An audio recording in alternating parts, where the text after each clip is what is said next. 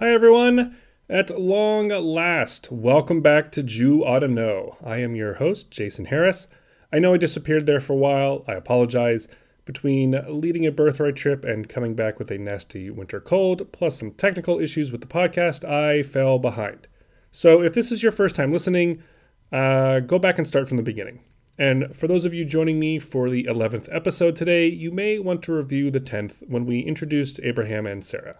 Today we will continue their story. But before that, and I know I mentioned this I think in the very first episode, although I work in a professional capacity for a Jewish organization, this podcast is solely my own work. I'm not representing that organization here. The opinions I share are my own. The birthright stories I share are my own. And I do this podcast on my own time because I am a history nerd. I came up with the idea for this podcast as a way to continue reaching my birthright trip participants whose questions I didn't get to answer on the trip because no one wants to sit in the front of the bus with the uncool staff. It's okay. My feelings aren't hurt. I'll just sit here in the dark recording podcasts. That said, if you or someone you know is a lawyer specializing in copyright law and can advise me on some long-term questions that I have, please hit me up on Facebook or the website, which is www.jewoughtaknowpodcast.com. Cool? Everyone good? All right, let's get started. על הקמת מדינה יהודית בארץ ישראל.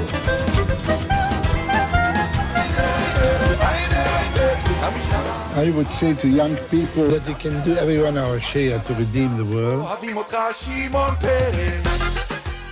So if you went on a birthright trip, you probably remember being at the Bedouin tent out in the desert. This is where you rode camels and got yelled at by a staff person for being too loud around the bonfire at night. It wasn't me, I would never do that. But anyway, while there, you met with an actual Bedouin who explained the complex rituals around how the Bedouin greet and handle guests, the takeaway of which is a code of hospitality in which the Bedouin must provide accommodation and assistance. If you wondered where this tradition comes from, that's explained by the first story in today's episode. We are continuing today the story of Abraham and his wife Sarah, who, having settled now in the land of Canaan and established an eternal covenant with God, encounter a few challenges.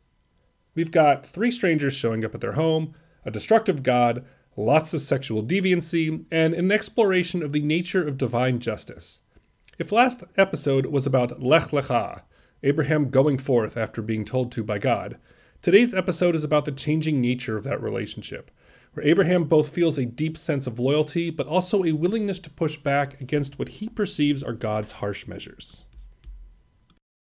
So we begin today with chapter 18 of the book of Genesis. At this pace, we should wrap up the Hebrew Bible around when NASA lands on Mars, but stick with me because these first few books of the Bible are, of course, the most jam-packed and set the scene for all of Jewish history to follow. We find Abraham sitting by the door of his tent around noon on a hot day when he sees 3 men approaching. Abraham goes to greet them, and the Bible illustrates that Abraham puts on quite a production to host these men. He gets them water and invites them to wash their feet. He tells them to recline under a tree. He tells Sarah to make them bread and cakes to eat. He goes out to his herd to find a nice calf, from which he takes the milk and the curds and the calf itself to the men, and he invites them to stay as long as they want. You can see here the roots of Bedouin hospitality. The Bible does not record whether these men later played wagon wheel around the fire pit, but one can assume they probably did. Apparently you have to on birthright, usually several times a night. Anyway, these men ask to speak to Sarah because they say they are here to tell her that she is going to give birth. At this, Sarah, who is eavesdropping, laughs because, after all, she's in her 90s. Traditionally, the rabbis interpreted her laughter as sarcastic because of the exchange that comes right after. We've come to the understanding that these men are actually God coming to visit, their angels. And God gets a little annoyed. God turns to Abraham and asks, "Why is Sarah laughing? You really think something like this is so hard for me? Listen, I'm going to come back next season, and she's going to have a son." Sarah says, "I didn't laugh," to which God responds, "Yes, you did." And Abraham says to both of them, "If you don't stop arguing, I'm pulling over and we're not going to Tahoe."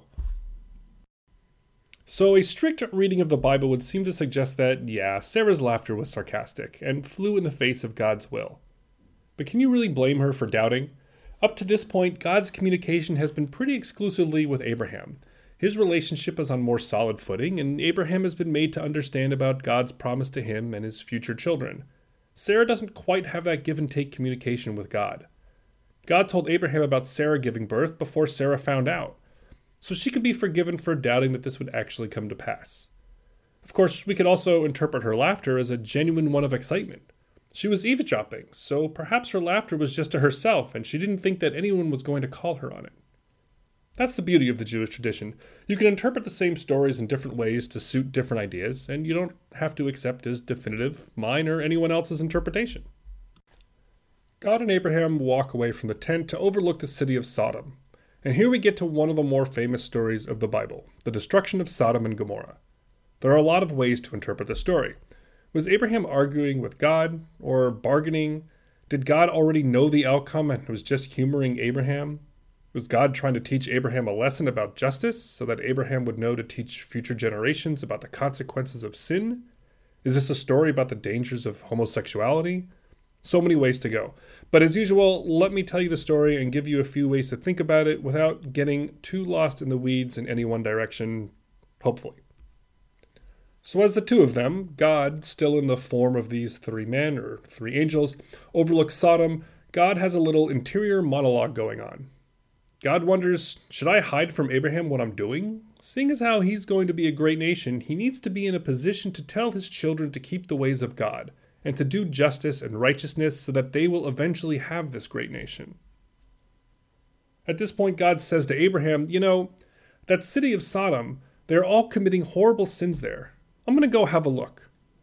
And at this, the three men head down to the city, while God and Abraham stay up above, and Abraham asks, are you really going to destroy the righteous people along with the wicked? What if you find 50 good people there? And with this question, Abraham opens up an entirely new kind of relationship between humanity and God. Up to this point, humans either go along with what God says or suffer the consequences if they don't. When Cain asked whether he was his brother's keeper, God responded by punishing him severely for even asking the question. And when God told Noah to build an ark, Noah built it without really questioning why God would destroy humanity. And when God told Abraham to go forth to Canaan to become a mighty nation, Abraham did it. But now Abraham presents God with quite the criticism. He asks, shouldn't the judge of all earth act justly?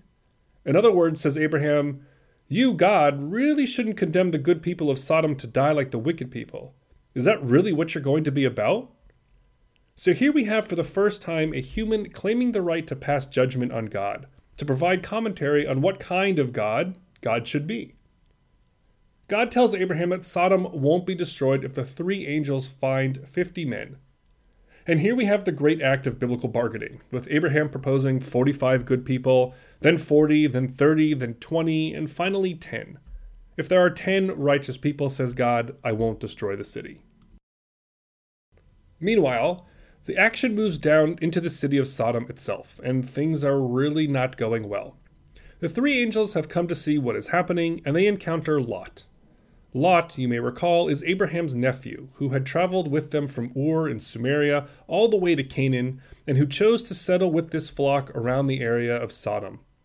By the way, just to help you picture things on a map, we are talking about the area around the south tip of the Dead Sea.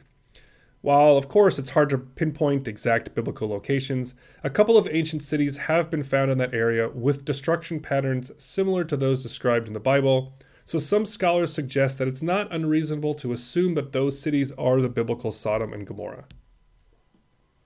Anyway, Lot, displaying a similar sense of hospitality as Abraham, insists that the men stay with him. They actually refuse at first because they want to stay at the Holiday Inn downtown, but Lot convinces them with the offer of a huge feast. That probably would have gotten me too, actually. But here's where things really go off the rails. All the men of Sodom surround the house and call out to Lot to send the three men outside because all these guys want to, quote, know them, unquote. Now the phrase to know someone in the Bible in this sense means to have sex with them, and in this case, to rape.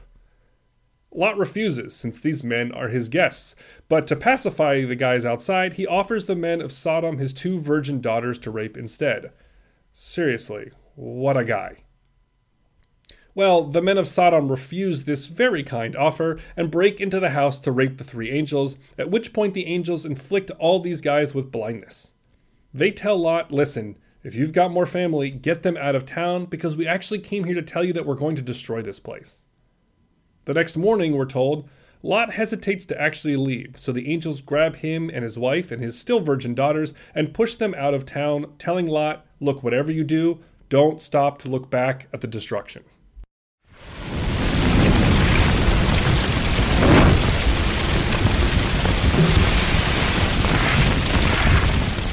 God rains brimstone and fire from heaven down upon the cities and farmland of Sodom and Gomorrah, destroying everything. Lot's wife stops to look back and is promptly turned into a pillar of salt. You can still see her today towering above Route 90 in Israel, condemned for all time to watch Birthright participants take selfies in the Dead Sea. The scene cuts to a reflective Abraham watching all this happening from atop a mountain and leaves us all to wonder what this whole episode was about. So first off, let's eliminate the notion that this story is about sin, and specifically about making homosexuality a sin, which lots of people throughout history have tried to use.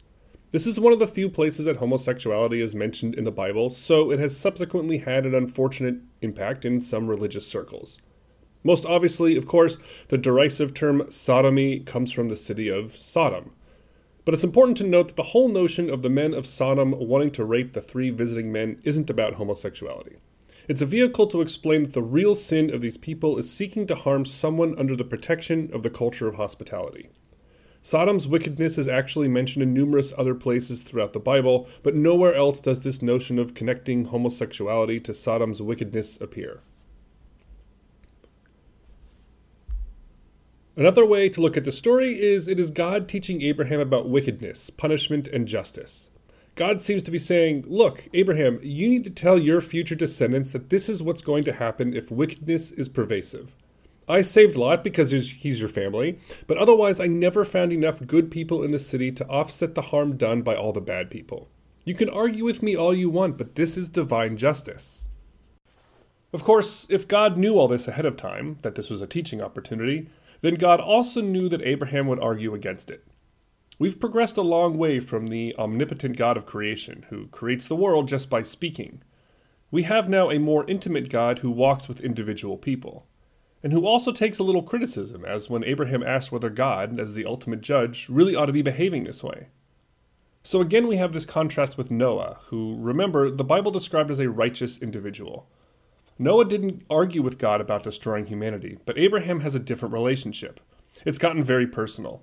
Their communication has been one-to-one. So it's also possible that this was a demonstration to prove that Abraham, through his sense of justice and his willingness to find the good, was the right person to head up this future great nation. In other words, it was a setup to make Abraham look good. Adam had no real thoughts, remember.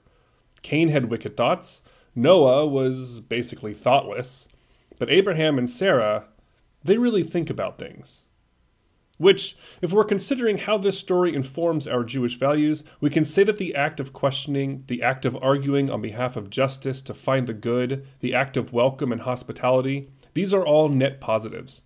One interpretation of this biblical story might be that this is how we should behave.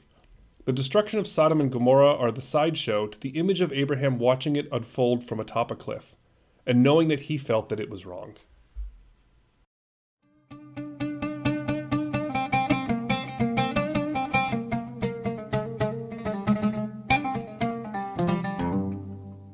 So whatever happened to Lot? Well, he and his family successfully made it out of the city, though his wife was turned into a pillar of salt, and made their way to a nearby town. Upon realizing that all the eligible men have now been wiped out, Lot's virgin daughters concoct a scheme to get him drunk and sleep with him in order to continue the family line. So they do, and he does, and they get pregnant. Lot is not the first biblical figure to commit incest. You'll recall from the last episode that Sarah is Abraham's half-sister, nor will he be the last. In fact, this story might allude to later biblical laws that prohibit incest in order to separate Jews from Canaanites. But still, Lot and his family never seem to come out looking good.